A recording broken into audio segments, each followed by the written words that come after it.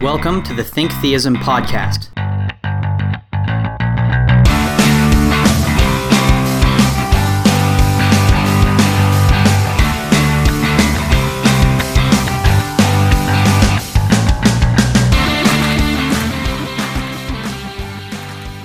Howdy, Zach Lawson here.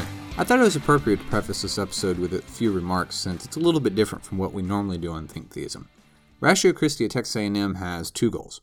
Our first and primary goal is providing an intellectually honest defense of the Christian faith. This includes defending things such as the existence of God, as well as the historical reality of the resurrection of Jesus Christ. Our second goal is to promote genuine dialogue between people of other faiths or even people of no faiths. The reason that we have this is because it's so easy for Christians to get sequestered off into our own little bubbles and to essentially create echo chambers where we only hear the same things over and over again. However, if we're going to be honest seekers of truth, it's important to take time to understand other points of view. And so, to that end, we invited Imam Islam Mossad from the Islamic community of Bryan and College Station to come and speak to us on conceptions of God in Islam, particularly divine names and divine attributes. Now, here's Imam Mossad's talk. Thank you all for that warm welcome. Begin first with praising God, the Lord of the worlds, and peace and blessings be upon his prophets and messengers, from Adam to Noah to Abraham to Moses to Jesus and to their seal, Muhammad. Very happy to be here on the Texas A&M campus. I think part of my bio that we sent over is that I'm a Longhorn. So there you go. There it is. So I graduated from the University of Texas with a degree in chemical engineering. And my Islamic studies have come at the hand of scholars, and also my parents themselves were very active in educating me in the Arabic language and in the Quranic and Hadith literature. The Quran being what Muslims believe is the final revelation from the one God, the same God who sent revelation to Abraham, to Moses, and to Jesus, that he also sent revelation to the last of the messengers. That's our belief. His name is Muhammad, and he came 570 years after Jesus, peace be upon him. Peace and God, of God be upon them all. And he was from the descendants of Abraham, from the line of Ishmael. So it's going to start looking like a Sunday school class on this board. So I'm going to write in Arabic first, because all of you studied up and polished your Arabic before you came today, right? Because you guys are the smartest people on campus, right? But also the humblest. So that's Ratio Christi, right? So there's...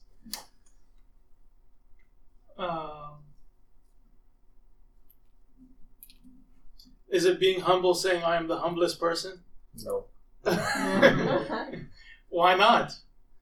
We're getting that. You can debate that at your after hours discussion.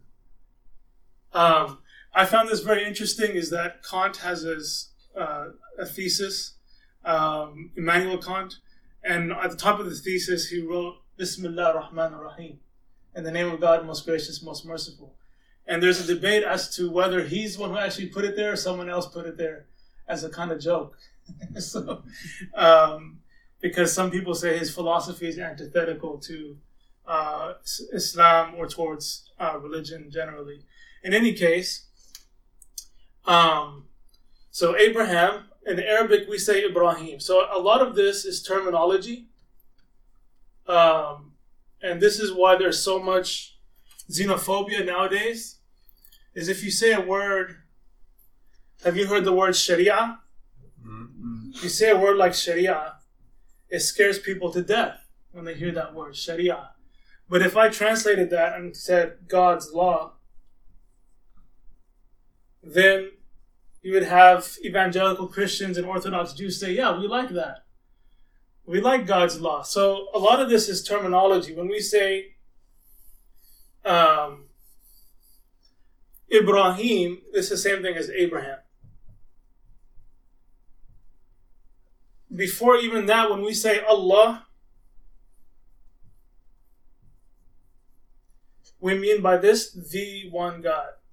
And the verse of the Quran states, in respect to the Muslims and the people of the book. Have you heard that expression, people of the book? Would be Jews and Christians. They received also scripture. So it refers, in that context, it says that our God and your God is one God and we are surrendered to him. And so Allah is just, some people would argue at least, that Allah is just a contraction of El. So everybody knows El from the Mexican restaurants. We have a lot of better Mexican restaurants in Austin, but it's usually with an EL, right? But El, it came from the Arabic, actually, because the Muslims were in Spain. Does anybody know for how long? From what date to what date? I'll give you an easy way to remember it, but let me see if y'all know first. So in southern Spain, in Andalusia is what it was called. So from 7-Eleven, the gas station, until 1492 when Columbus sailed the sea in the, the Nina, the Pinta, whatever they taught us at school, and the mighty Santa Maria or something like that, right? So that would be an interesting subject if you find a person who can talk to you about Muslim Spain, Andalusia, very much the golden age of Islam, and also, by the way, of Judaism, the Jews who lived with the Muslims in southern Spain. So, Al-Ilah. So in the Bible, you have words like Elohim, Elo, so referring to divine, divinity, God. So this is all Semitic language. And so I wanted to emphasize that at first, is that we need to overcome that language barrier and demystify some of the words. Because some people say, who's that? Allah, he's not my God, he's your Arabian God, right? And, some people, they kind of joke in a sad way that if Jesus, peace upon him, were at the airport, he'd probably be, especially nowadays, he'd probably be pulled over for questioning in the interrogation. So Abraham, peace be upon him, he had 2 sons. So in Islamic belief system of prophecy and prophethood, we believe both of them are legitimate. We don't believe that Isaac was a legitimate son of Abraham and Ishmael was an illegitimate son. We see that his first wife, Sarah, and his second wife, Hajar, Sarah being from, at that time, what's modern-day Iraq, and Hajar being from what's modern-day Egypt. People argue about Abraham a lot, and some people say, oh, he is from this place or that place. In any case, that's not our discussion today. So his son Ishmael was his first son. We say Ismail. So just to be fun, I'm going to put the Arabic sounding names. So Ismail. And then his other son, can you guess what his name is in Arabic? It sounds like Isaac. It's Ishaq. Ishaq. Y'all know Yitzhak Rabin. So it's just another variation. So we say salam, they say shalom. We say potato, they say potato. No, just kidding. But actually, I mean, whenever I'm in an interfaith panel and a Jewish speaker speaks, I'm like, oh, I know that term. Oh, that term, that term, that term. Because they're the same in Arabic, it's just slightly different enunciation. So I'm becoming very conscious of the ums because I overheard the technical guru there saying it depends on the speaker how many ums and ahs he says. So you're going to have a lot of editing to do. So another one. I just did. Okay, so you guys, now y'all gonna be conscious of it too. So from Ismail's side, eventually comes Prophet Muhammad, peace be upon him. Well, do you mind if I move this because it's kind of hard to see the board? Yes, go ahead. Whatever you need to do is good. Yeah. Thank you. Mm-hmm. Okay, so from Isaac's side, of course, we say Israel. Who is Israel? Jacob. Yaqub. See, I'm gonna make y'all do the Arabic now. Yaqub. I don't know why the J sickness is there, but it's a Yaqub. And then the 12 tribes of Israel, right? And then eventually you go down to Moses, peace be upon him, who's a major prophet. You probably didn't know this fact that the prophet in the Quran who's mentioned the most and his story is repeated the most often is Moses, peace be upon him. When you begin to study the Quran, it's not like you have the beginning, Genesis, and then you have the stories of each prophet subsequently. You will have the story of the prophet mentioned in many different places to give some kind of reinforcement of a theme or a message. So Moses, peace upon him, is a major prophet for Muslims. All these names, by the way, are Muslim names as well. Like, for example, the mother of Jesus, peace upon him, we say Maryam. So from Moses' line, well, not Moses' line exactly, but eventually from the Israelite line, eventually you get down to many generations, you get down to Isa. So one of my friends, his son's name is Isa. My daughter's name is Maryam. Who is Maryam? Mary. It's different than Miriam. So Maryam and Isa. So what we believe is that Isa, or Jesus, peace upon him, is the final messenger to the Israelites. So after this long line of prophecy, many prophets here I didn't mention, obviously David, Solomon. We see Solomon not just as a king, but as a prophet. When I say the word prophet, let me explain what that means to Muslims. It means someone who received divine revelation from God. And a messenger is a person who also received the holy book to be delivered to mankind. So a messenger would be Moses, peace upon him.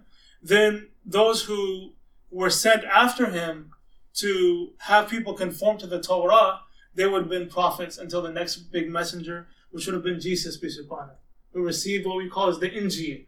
Some people, they wonder, this is a lot of background, so do Muslims believe in the Bible or not? So what we say is we believe, there's a verse of the Quran which says, say we believe in God or Allah, and we believe in what was sent down to us, which is the Quran, and what was sent down to Abraham, ila Ibrahima wa Ismaila. So you since you know the names now, you know what I'm talking about. Ila Ibrahima wa Ismaila wa Ishaqa wa Yaquba wal Asbat. Asbat just means the children of Israel. It sounds very foreign now when I'm talking, right? But hopefully we break the ice a little bit.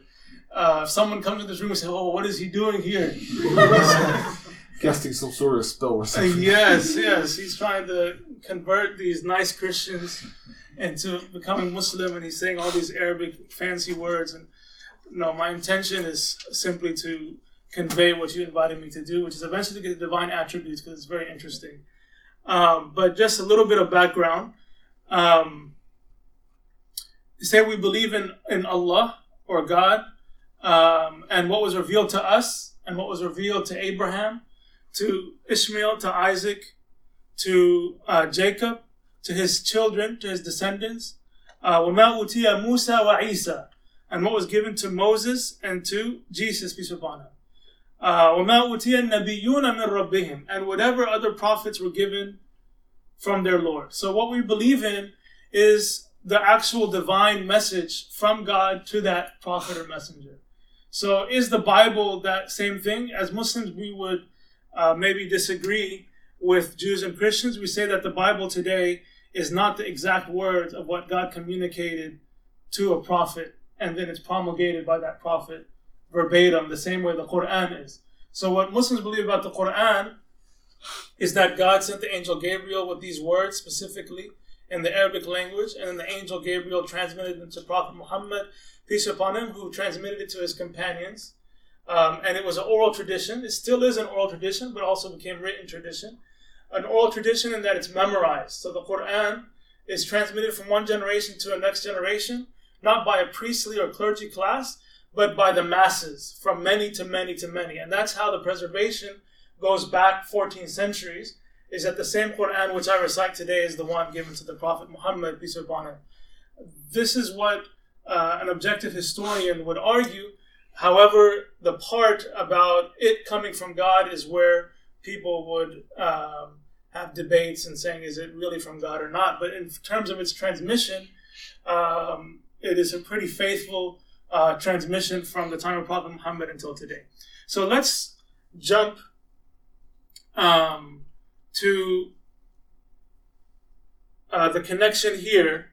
So Prophet Muhammad, peace be upon him, is the last of the messengers, we believe, to all of mankind from the line of Ishmael. He said that he and the prophets who came before him is like a nice, beautiful building and has many bricks, except there's one brick that is missing. So he said, I am the last brick. It's not talking about missing a shot in basketball, but that the last brick that makes everything make sense and makes everything complete and beautified and perfected. So that's what we believe about Prophet Muhammad, peace upon him. Obviously, we don't worship the Prophet Muhammad or any other prophet or messenger, but you notice that we do give them reverence by saying peace be upon him, by showing the due deference to them that they were chosen by God as representatives and as the best of examples for all of mankind. Okay, so when we talk about the names and attributes of Allah, one of the common, so let's start with the first name, Allah.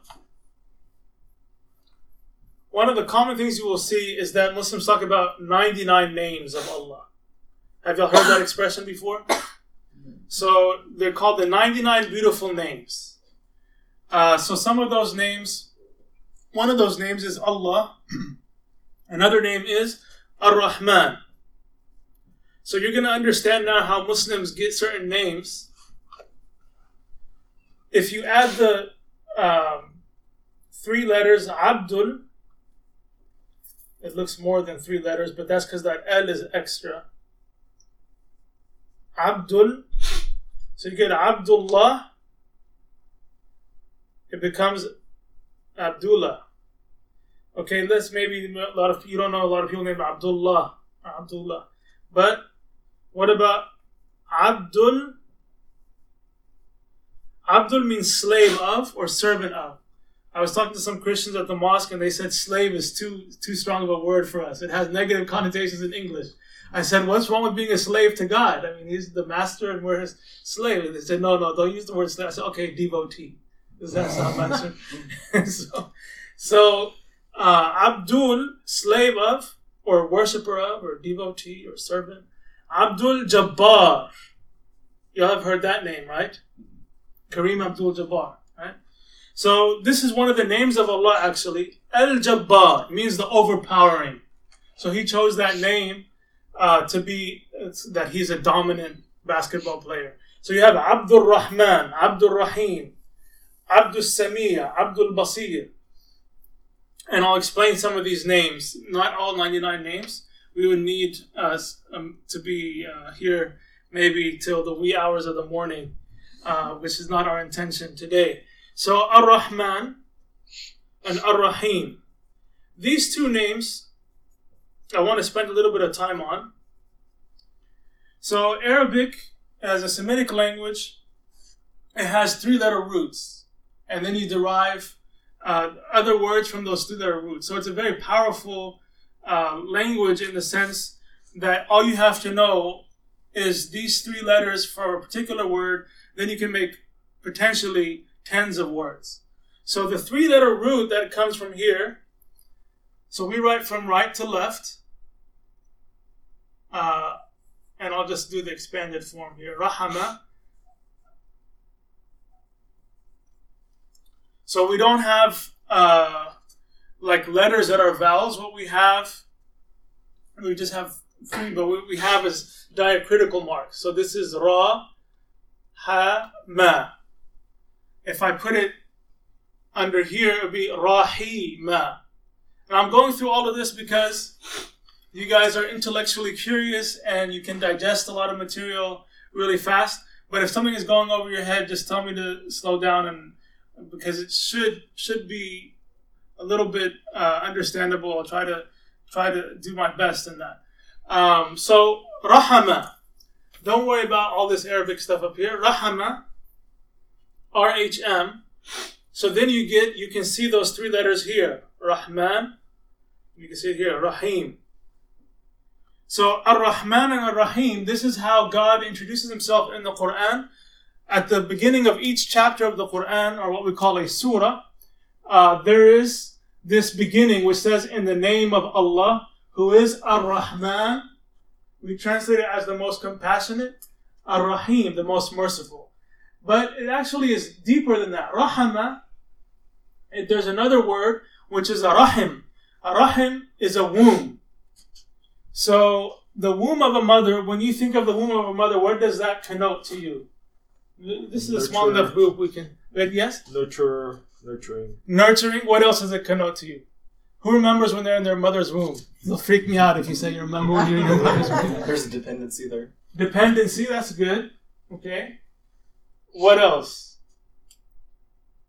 Safety, warmth, comfort, sustenance, all of those things. So when an Arab hears the word, or a Semitic person hears the word Rahman, he automatically is thinking about those concepts because there's another word called Rahim, and it's from the same root. And so that's the power of the language itself. And this is why if you really want to study Islam, you should learn Arabic the same way that a Christian would try to learn Hebrew or Greek or Aramaic, or maybe all three, and learn Arabic on the side too. That would be, wow. I would come to that lecture. That would be a very interesting lecture to see all languages. So in any case, Ar-Rahman is the intensely merciful. Now, I'm spending time on this not because there's a lot of negative stereotypes about Islam, that Allah is a God of vengeance, and that Muslims are all just about power, dominance, and everything by force, and everything is by God's vengeance. Actually, there is a name for Allah. One of the 99 names is Al-Muntaqim, which means the one who takes vengeance. But what's actually very interesting is the name that comes, usually the names come in pairs also. The name that comes right after the one who takes vengeance is Al-Afu, which means the one who pardons. So it's a very nice contrast between the two. So Ar-Rahman means the intensely merciful. So like I said, it's not because this is trying to deflect negative stereotypes. It's because this is the reality of the Islamic tradition. Is this name is so important, and it's a very common name that you will find people naming themselves Abdul Rahman. So Rahman means intensely merciful. Intensely merciful. And so that could be at an instantaneous moment. There's nobody more merciful than him. His mercy is so intense. It is so great. It is so profound. But is he always that way? So then that's where Rahim comes. Rahim is the ever merciful. So you can begin to see that with the names that we have for Allah, we are getting deeper and deeper understanding of who God is. Even though he is transcendent, we can know him through the revelation, through the names, and also through nature itself, which is the creation of God, and which is, if he is the artist, then this art is pointing back to who he is. And like when a person sees, and God is above any example, but a person sees, who's your favorite painter? Or if you have a favorite painter. I'll say the ones that everybody knows, Van Gogh or Picasso or something like that, right? So you see a Picasso, oh, I can see Picasso in that painting. Does that literally mean that you see Picasso? Or is it, you're talking about, I see the essence that that is coming, emanating from him onto that projection, that it becomes the painting. The traits of his work? Yes, go ahead. The traits of his work? The traits of his work. Yes. But it points back to him.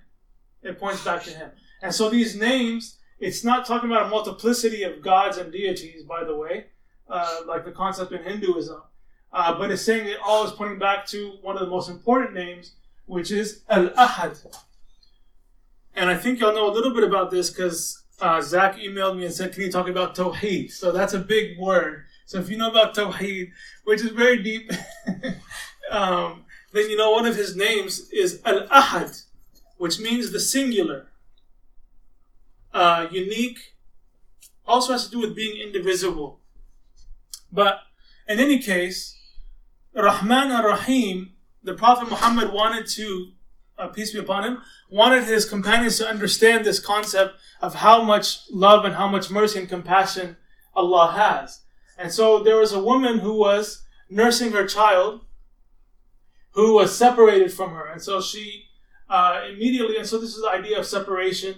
So you're separated from her, but then they're reunited, and the child is hungry and thirsty. And so she immediately begins to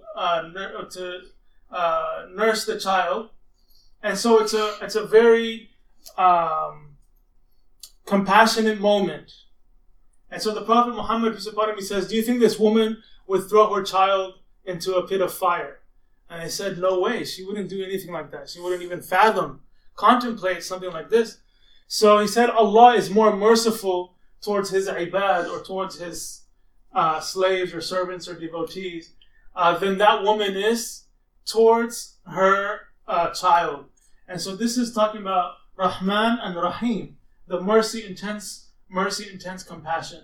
Some of the other names that we will look at, but I want to see if there are any questions or comments so far, because we did actually talk a lot about several different areas. So I want to see if there are any questions so far or things that you want to add.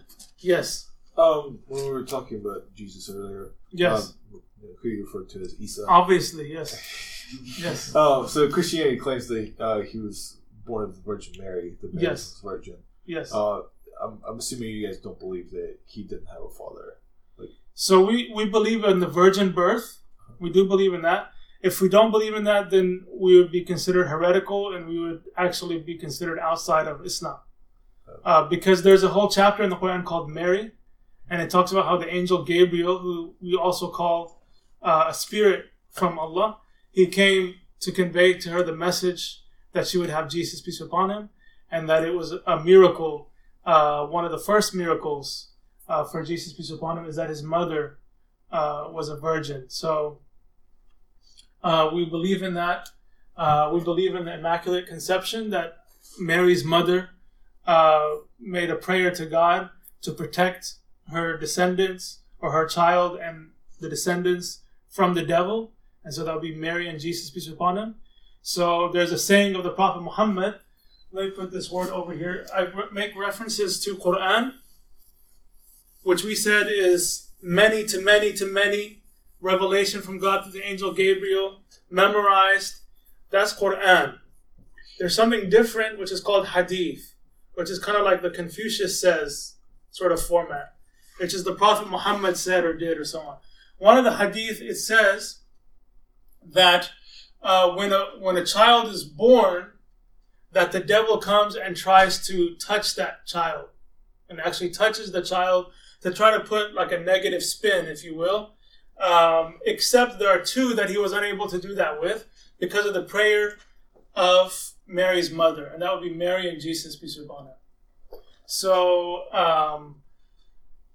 there are obviously differences between Islam and Christianity, but there are a lot of similarities as well. So, what other questions do y'all have so far about some of these topics, subjects? I have a question on, you were talking earlier about the prophethood of Isa and the prophethood of Muhammad as well. Yeah. And I'm curious, there probably isn't a lot of history, but here in the U.S., we have a thing called Mormonism. Yes. Which, their claim is also that there is an additional prophet that carries on. I'm curious, I imagine there's not a lot of history there since there isn't as big of an Islamic presence here in the U.S., but I'm curious if you would comment on that. How obviously you would probably view Joseph Smith as a false prophet. Yes. Right. Yes. Anybody after the Prophet Muhammad, we will see is a false prophet. We do believe that Jesus, peace be upon him, will come back. And so there have been several people in history who have claimed to be Jesus, peace be upon him. And there are even people in history who claim to be Allah, and God in the flesh. And I met a person who said that he was Allah. And he said that to me. He said, I'm Allah. And he asked me if I can get him a history book about this. I was going to if you're Allah, why do you need a history book? You're the one who made history. You know all the history. In any case, some of the other names of Allah is Rabb al-Alameen. Imam, yes. I have one more question. Okay. So you were talking about the angel Gabriel. Yes. Islam believes that when the Bible talks about the Holy Spirit, it's actually referring to the angel Gabriel. I haven't studied each of the sources close enough to say that in each instance where the Holy Spirit is talking about it's the angel Gabriel.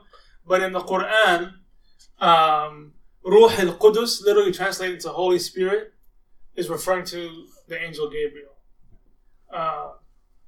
So as a spirit, as angels being spirit, a special spirit, and we also as human beings, what differentiated us is not intellect, but the special spirit that God blew into us.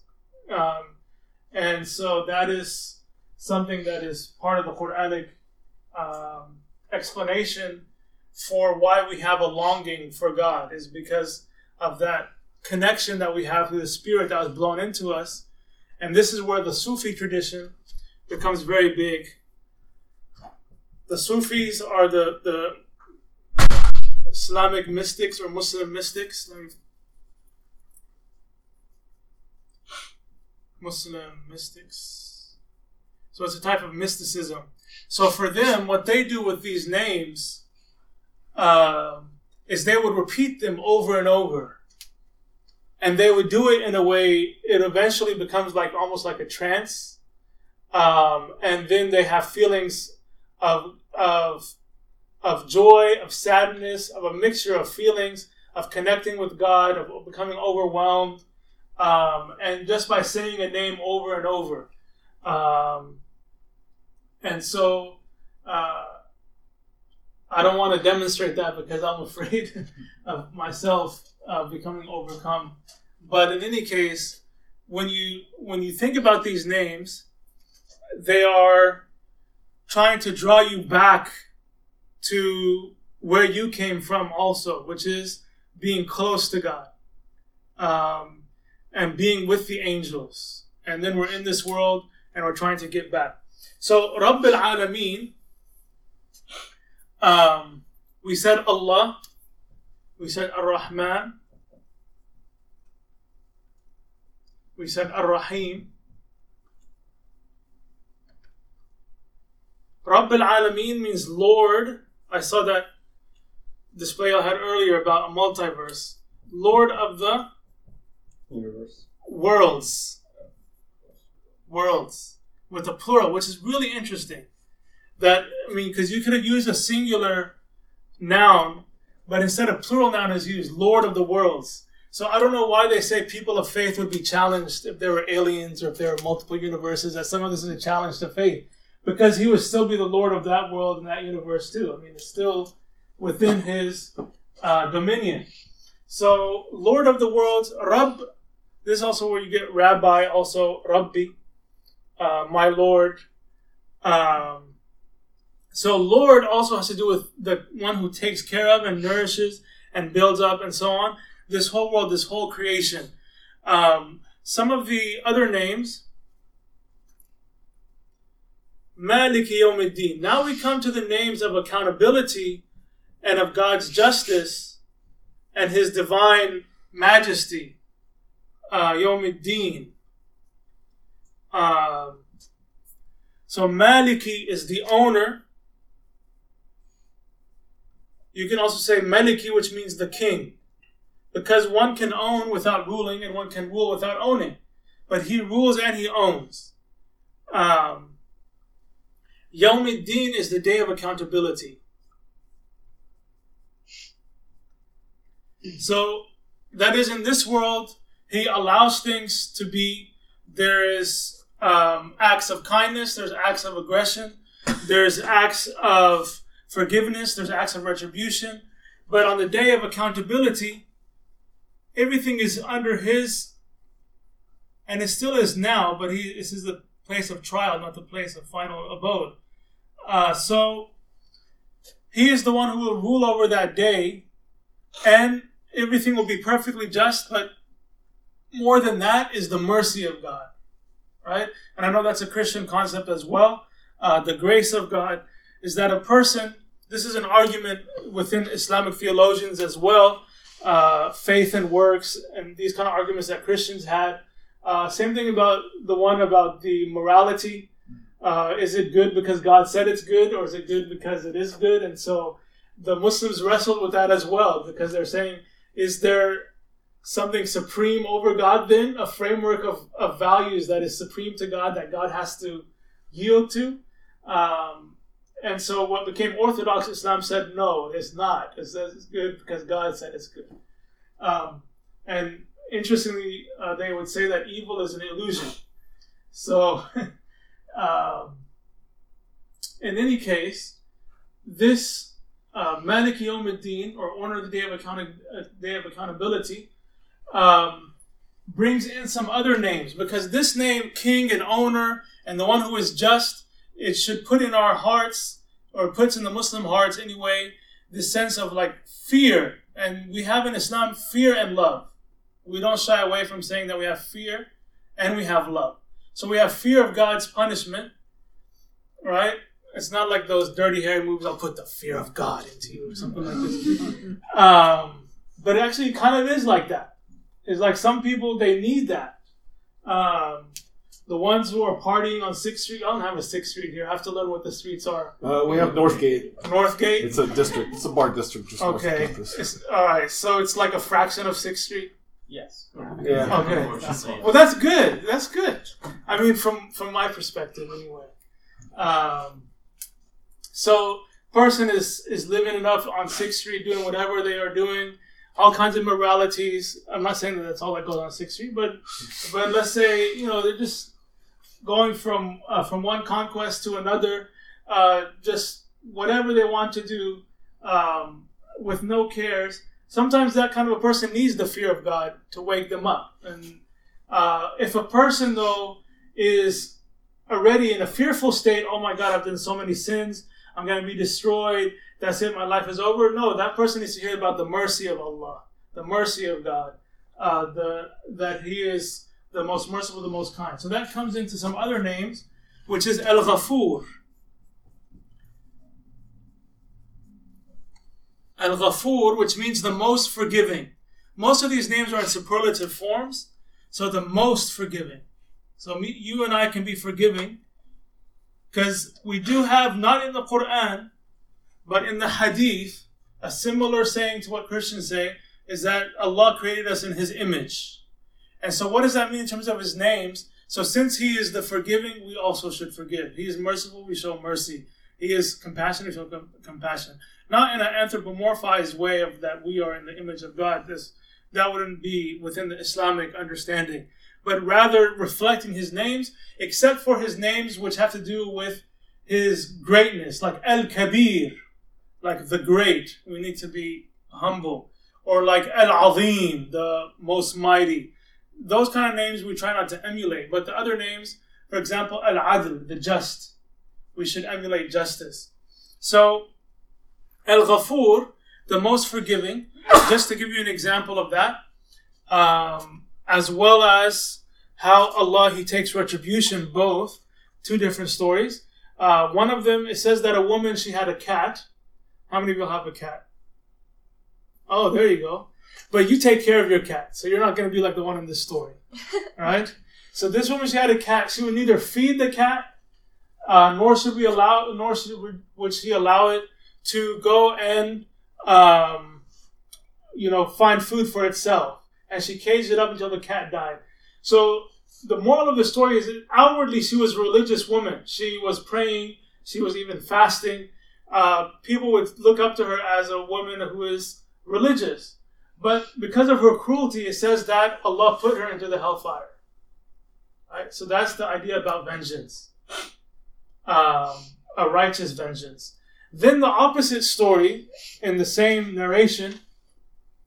So yes, make sure you treat animals kindly.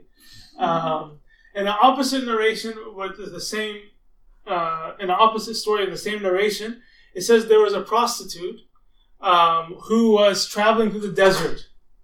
So she would be seen in most societies. Oh, this is from the lowest rungs, who is sinful. She commits many sins, etc. So she's in the desert and she's very thirsty. She finds a well. And at the well, she's about to go down. She finds a dog who is panting and thirsty. So you can tell what happens in the story. She fills her slipper with water and then takes it up to the dog to drink even before she drinks.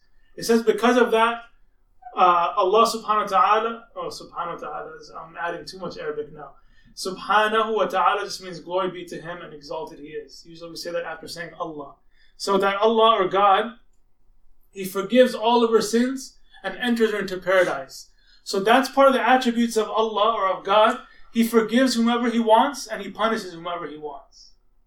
And some of the companions, they said, if you were to sit when the Prophet Muhammad was talking about Allah's mercy and his compassion, said even a disbeliever who was passing by, an outright polytheist or atheist, would think that he's going to paradise because of how much mercy and compassion he would hear being referred to Allah. It said, and when he was talking about Allah's vengeance and his justice and his punishment, said even the strongest and the best of the believers, he would think that he's going to the hellfire. So in this way, you have fear and hope in Islam. They should be balanced, like the wings of a bird. Fear of God's punishment, but hope in his mercy. And that's how we reconcile. We don't see them as two different gods. We don't say, oh, there's a God of the Old Testament and God of the New Testament. It's the same one God. He is Ahad. But it depending on the person and where they are in their life, the hope and the fear may be one going up, one going down. Except at the time of death, the Prophet Muhammad said you need to let your hope in God's mercy exceed your fear of his wrath. Because one of the traditions, very interesting one, says that Allah says, I am as my servant thinks of me. So if you have an optimistic opinion about Allah, then he will treat you that way. So these were some of the names. Any questions so far or comments? By the way, what time do we need to end? About 9:35. 9:35? About 10 minutes, yeah. Okay, so what questions y'all have so far about what we talked about? Yes. I like questions. Don't worry. So there's no way to guarantee salvation in Islam. So we say that if a person believes and does good works, both, then they will make it to paradise. But in terms of an individual person, while they're still alive, saying, I am going to paradise, a Muslim wouldn't say that. Because they don't know if they will die in belief or disbelief. And they don't know of their own measure with God. They may know their own measure with themselves, but they don't know how God is viewing them. So we don't believe, obviously, I mean, that's what makes us different. We don't believe that God sent his son to die for us, and then we have salvation through the blood of Christ. We don't believe in original sin. We believe that God is forgiving and merciful, but also we need to be careful not to rest on our laurels and not to take it too easy because the devil is very active to try to seduce, to inspire falsely, to mislead, to misguide. And so we always have to be on edge and say, well, I don't know for sure, but if I continue on this path, then that path leads to paradise. And I hope that I will be there. And I'm also worried that if I take this other path, it'll take me to the hellfire. But in the end, we know it's God's decision. It's not our works, it's God's decision at the end. And we find great comfort in one of the statements of Prophet Muhammad, peace be upon him. He said that it's written underneath the throne of Allah, the throne of God, that my mercy prevails over my wrath. So that kind of calms us down, helps us a little bit. I think you had a question or comment. Yes. I was going to ask. So how does Islam believe in atonement for your evil deeds? So do your good deeds have to outweigh your evil deeds, or in what way do you atone for it? Yes. So there are different ways, and you want to try to do all of those ways just to make it more likely that you are forgiven. So number one, the scholars, they talked about, and they derived this from the Quran and Hadith, they talked about past, present, and future. It's going to sound like, what is that, Mr. Scrooge?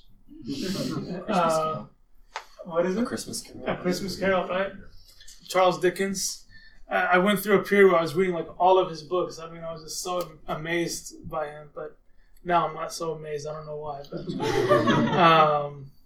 he's an amazing author. So, in any case, past is that if a person committed a sin, they have regret about having done that sin in the past. As opposed to saying, oh, back in the day, you should have seen me what I used to be like. It shouldn't be taken boasting about what the sins that they have done, but rather they should feel regret and sadness over that missed opportunity to get closer to God. Instead, they're away from God. In terms of the present, they actually stop that sin. So if a person is trying to overcome addiction, for example, to drugs, and they want to repent, so it's not enough for them to say, oh, Allah, forgive me, and then, oh, pass on the next one. And, oh, Allah, forgive me. No, it's like to stop the sin in the present.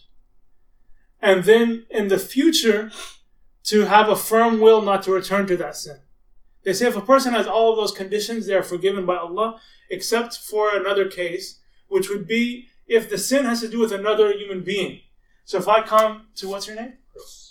If I come to Chris and I take his watch, right? And then I go to the mosque and say, oh Allah, please forgive me. Oh, what time is it, by the way? And I'm using his watch, right? It doesn't work that way until I return the right. So this is what Muslims are most worried about, is the rights of others. Because what's between me and Allah, if I did my 5 daily prayers or not, like God can forgive me, He doesn't need my prayers. But what's between me and Chris, we believe that on the Day of Judgment, if I didn't return his watch to him, he will come before Allah and say, he took my watch. And there will have to be some kind of retribution there. And he will take from my good deeds, or I'll have to take from his sins. So we believe that there's deeds, there are scales, there will be lawsuits, but not with money involved, with deeds involved. The other aspect, it says in the Quran, there was a companion of Prophet Muhammad. He was very overwhelmed. He said that he didn't commit adultery, but he just kissed a woman. And he felt, oh, that's it, I'm going to the hellfire. So the Prophet Muhammad, when he was told this, he remained silent. Then revelation came and said that the good deeds, they erase the bad deeds. So he told the man this good news. He said, if you do good deeds, not only is it about they exist, bad deeds exist and good deeds exist, and which one is more? It says that the good deeds will actually erase the bad deeds. So like karma. Like Karma. karma. Yeah. So we believe that all the religions in their origins, they have a lot of the similar messages. So what's even beyond that, from God's mercy and compassion, it said if a person is sincere in their turning back to God, He said He transforms those evil deeds and replaces them to become good deeds, not just erases them. So that's how we deal with it. It's just by this trust in God and seeking, knowing that He created us and that we can make mistakes. Even though we don't believe in original sin, we do believe that we have inclination both to good or to evil, and we have to overcome the inclination to evil and refine the inclination to good. So. And to tie it back to what you said previously, that's referring to the fact that you believe that children are touched by the devil when they're born. Yes. So that's why you have the inclination towards both good and evil. This is why a Muslim, what they will do at the time of the birth, and this is what I did for my children as well, is in the right ear, we make the call to prayer, which is Allahu Akbar, Allahu Akbar. I don't know if you have heard it before. If you go to Turkey, it's a really nice, maybe Rachel Christie can go to Turkey, and that'll be fun. I don't know how I would raise the money to do that, but maybe you have a wealthy benefactor somewhere. So in any case, we make the call to prayer, and the call to prayer, when it's heard, we say that the devil, he flees from that, because it's saying God is greater, and this is something which puts, yes, the fear of God in the devil, and he flees and runs away. So this is why a Muslim would do that call to prayer. And we, throughout our life, we are doing ablution, we're doing prayers, we're seeking to get close to God. We're always very careful not to become arrogant, not to become prideful, not to become boastful, not to become envious, because all these are seen as entrances of the devil into the heart and even mind of man. So now let's just open it up for whatever questions you have on the topic or about Islam. Probably have like 2 or 3. I think I told you 9:35. I meant 9:45. 9:45. I'm sorry. Okay. Well, We Okay. can 12 minutes. Yeah. 12 minutes. So let me just wrap up about names and attributes. So then, this is the one where we'll get a debate. So I think so far most of this sounds very much in common with the way you perceive of God in many different ways, and maybe some of it doesn't. But this one, this surah, a surah is a chapter of the Quran. I'm a kleptomaniac. This was in my pocket somehow. I'm doing magic tricks myself without even realizing it. All right. So this is surah, if you want to leave away with something that you can study, you can study both chapter 1 of the Quran. It only has 7 verses. And then chapter number 112. If you want to, and then chapter 2 verse, we're not going to be able to get to this verse, but 255 is also a very important one in terms of the Islamic conception or Quranic conception of God. So 112, it says, say He is Allah Ahad. He is one. So one and unique also is inferred in that word.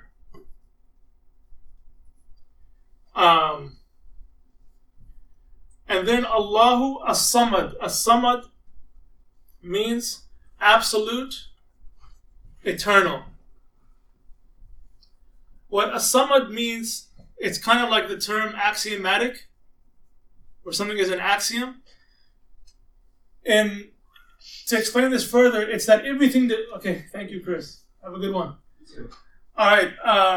That everything in this world depends upon God for its existence, but He does not depend on anything for His existence. That's the idea of Samad, of being absolute. So again, this was very radical in a polytheistic society, which Arabia was at the time of Prophet Muhammad, peace be upon him. So it was seen as a direct challenge to them. This is why the early Muslims are persecuted. And they had to flee. Do you know where they fled to first? There's a good movie if you want to watch it. It has a lot of this history called The Message. Does anyone know Anthony Quinn? No? That's from like the 70s. This movie was made in the 76. If you want to YouTube him, his message called Anthony Quinn. Okay? You'll get a brief history of Islam entertainment style. So the first place where, because I was saying this was revolutionary to a polytheistic society, where do you think the Prophet Muhammad sent his persecuted followers? Where would he send them to? He didn't send them to Byzantium because Byzantium were aggressive as well. He didn't send them to Persia because Persia were aggressive. He sent them to Abyssinia, which is the Coptic Christians. And for them, this wasn't as revolutionary so far, except for this next part. Don't all throw stuff at me all at once. He begets not. So this is where Islam and Christianity part ways. He begets not, nor is He begotten.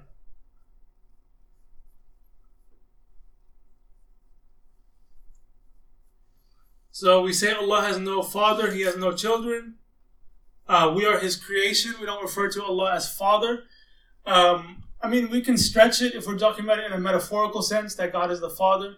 But usually people, they misunderstand it. And unfortunately can take it literally sometimes. So we're very careful in the context of Arabian society where they said that Allah has sons or daughters, and that the angels were like daughters of Allah, and these other deities are like this kind of thing. So it was, again, to say He begets not, nor is He begotten. then وَلَمْ يَكُنْ لَهُ كُفُوًا أَحَدٌ, there is nothing comparable to him.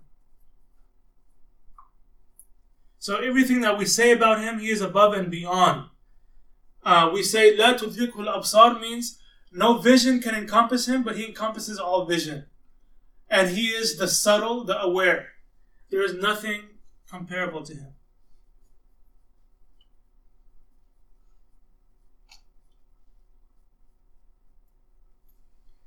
So, ironically, this verse is the third verse.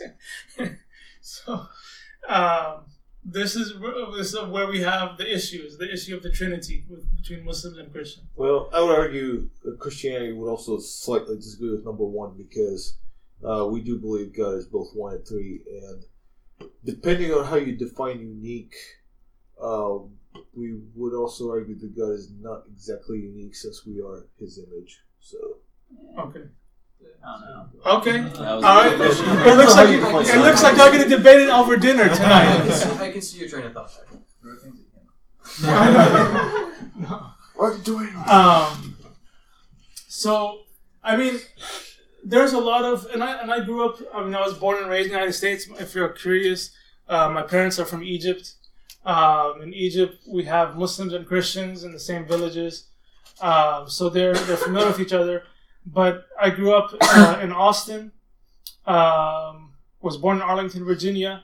So I was exposed early on to people coming to me and saying that I'm going to hellfire because I don't believe that Jesus died for my sins. I was exposed to the arguments that people are making for and against Islam. And still till today, I think some of it stoops on both sides, stoops to a level that it shouldn't get to. But I like the spirit here. It's been very welcoming, very gracious, very hospitable. And that's actually what the Quran says. It says if you engage with the people of the book, it should always be in the most refined manner and with good behavior, etc. But if you go to YouTube, like you said, horrific comments, you'll find that on Muslim videos, on Christian videos, on anything that's worth anything. It's going to be... YouTube comment sections are just a dumpster of the internet. Yeah. All right, so let's take your questions now and go from there.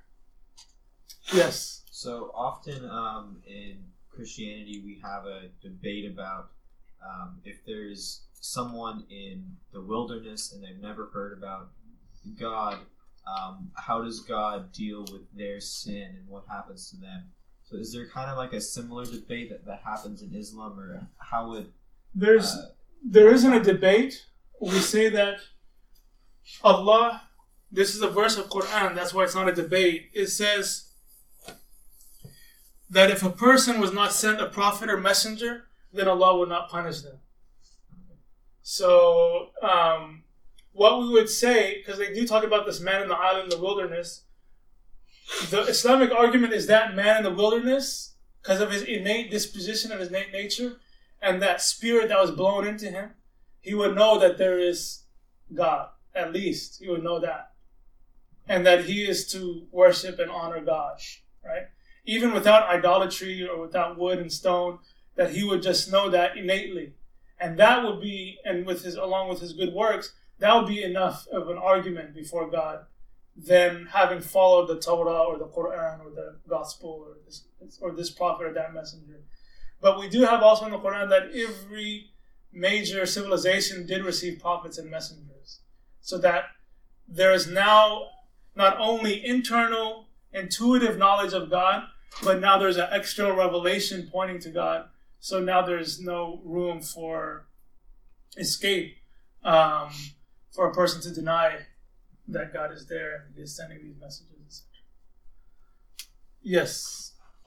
Did you have one? Let me give you a chance. Okay, you're just... Yeah. Okay. Yeah, I'm sorry. I keep asking. All right. So I've heard from some other people that have said that Islam believes that the Bible was corrupted over time. Is that correct? So corrupted is definitely a strong word. I haven't studied enough about the Bible, but I do know from biblical scholars and historians that they are arguing amongst themselves about the Bible that we have today, is it the original Bible? So I wouldn't make it. Again, we're talking about two different things, because the New Testament, for example, is what Christians believe it to be, as far as I know, is an inspired biography of Jesus, peace be upon him. But when we say we believe in the Injil, and then we roughly call it the Gospel, the Injil is what we believe that is that what God said to Jesus. So there may be elements of it in the New Testament, but as a complete, total book, it's not the same. It's not equivalent to what we're referring to. But one of the arguments that's made has to do with language, and that when you translate something, that's why we're very careful about Quranic translation, calling them interpretations. When you translate something, you may lose some of the meaning, and it may run counter to the meaning. So I would say, as a Christian, if I was in your place, I would want to go back to as far back as I can to the original sources and the language of that source, and study that language and study the sources. Especially if I wanted to become a scholar in that, or become a member of Ratio Christi. Yeah, there are plenty of examples of scripture where we have to go back to the old text to figure out the actual original meaning. There's a passage in Leviticus, but I'm straying away. My other question was, since Islam for quite a while was an oral tradition, not a written tradition, couldn't you argue that there would be inaccuracies in the tradition up until it started being a written tradition? So in the hadith there are. So the hadith, because what you have in hadith, not for all of them, but for most of them, you have a single person. So here's Prophet Muhammad, peace upon him, his companion, to what's called, let's just call C star right now.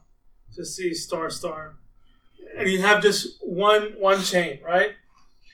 Whereas the Quran is different. Quran was many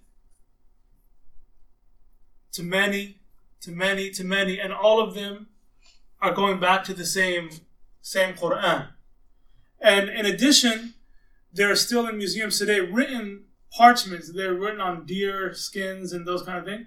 Parchments of Quran, not the entirety of the Quran like we have today, but like significant numbers of passages that are written down that are also the same as the ones transmitted to us till today, and so on. So the Quran also is memorized. The Hadith is not memorized. But definitely Hadith criticism within the Muslim tradition is very big, and we have to grade the Hadith as the Prophet said it for sure, or he might have said it, or this is definitely a fabrication about him. Like, for example, someone who sells lentils, he just makes up a hadith. He said the Prophet Muhammad said that lentils is the food of the prophets. That's actually a saying that people still today think that that's a legitimate saying. It wasn't. I mean, it's very humble to eat lentil soup, but there's no tradition that said that was the food of the prophets. But it sounds nice. So that would be an example of a fabricated hadith. And with the Quran, all the Muslims agree in its integrity. The hadith is where you have differences between the scholars. And you have differences between the scholars' interpretation of Quran also. Yeah. I mean, it was the same Bible. It was compiled from different manuscripts. I mean, a lot of the same theological arguments back and forth within Christianity, you'll find them in Islam also. So about divine will, predestination, freedom, free will, those kind of arguments, you'll find them in Islamic history. I mean, so it's a lot of things. I have a question, and I think we'll be out of time. Okay. So you're taking control. That's a president. I'm going to give the That's last okay. question. He's out after this semester. So. Yes, you can. Since we do apologetics, we do a lot of reading apologetics. Yeah. We read a lot of bad arguments too. And one argument that kind of like your 2-bit blogger Christian that wants to get out and say, but disprove Islam. The big thing that they go to is this controversial passage that says, "Say not 3 of the law," and typically the claim is this passage is describing the Trinity. It gets the Trinity horribly wrong. Therefore, whoever wrote the Quran has no idea what he's talking about. Like, that's typically the argument. And I understand there is a debate in Quranic scholarship over whether that is legitimately talking about this is what the Trinity is, or if it's something separate. I don't know how much. I imagine this is a popular thing.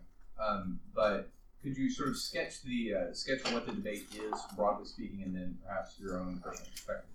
So, I'm not aware of a debate about that particular verse. I turned off my phone. But let me see if I can remember the verse, the whole verse.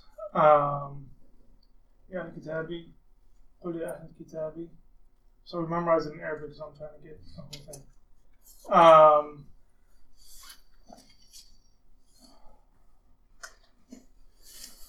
So part of the verse definitely says "La taqulu thalatha," which is "say not 3." And then it says "Innama al-Masih Isa ibn Maryam Rasulullah wa kalimatu alqaha ila Maryam."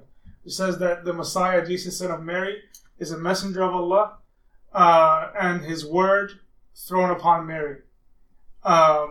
So the context of the verse is about the divinity of Jesus, peace be upon Him, and not to say that He is Allah or the Son of Allah.